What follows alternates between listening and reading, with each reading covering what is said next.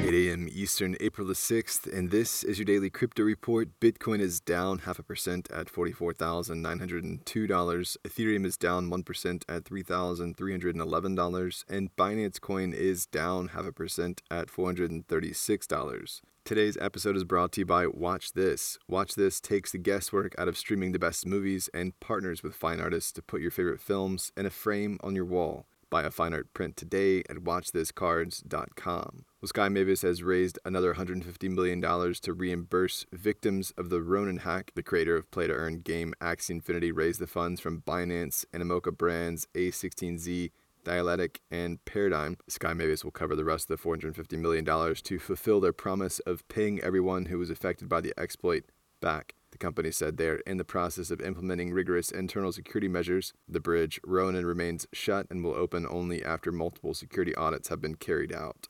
Marathon Digital Holdings will move its Bitcoin miners out of a coal-powered facility in Montana into a new unannounced location with more sustainable power sources. The move is driven by their earlier announced goal of being 100% carbon neutral by the end of 2022. According to their announcement, the move will take place during the third quarter of this year.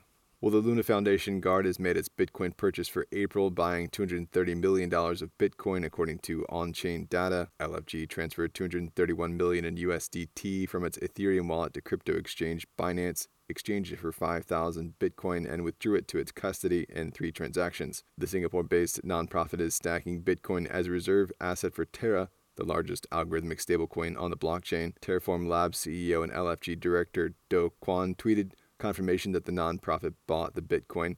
LFG's wallet currently holds 35,767 Bitcoin, worth over $1.6 billion.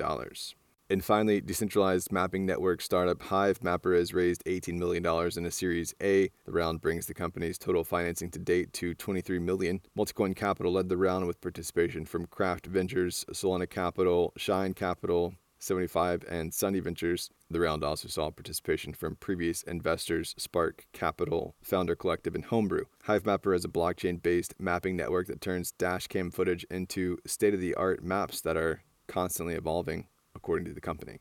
Well, that's all for us today. Visit us at dailycryptoreport.io for sources and links, and listen to us everywhere else you podcast under Daily Crypto Report.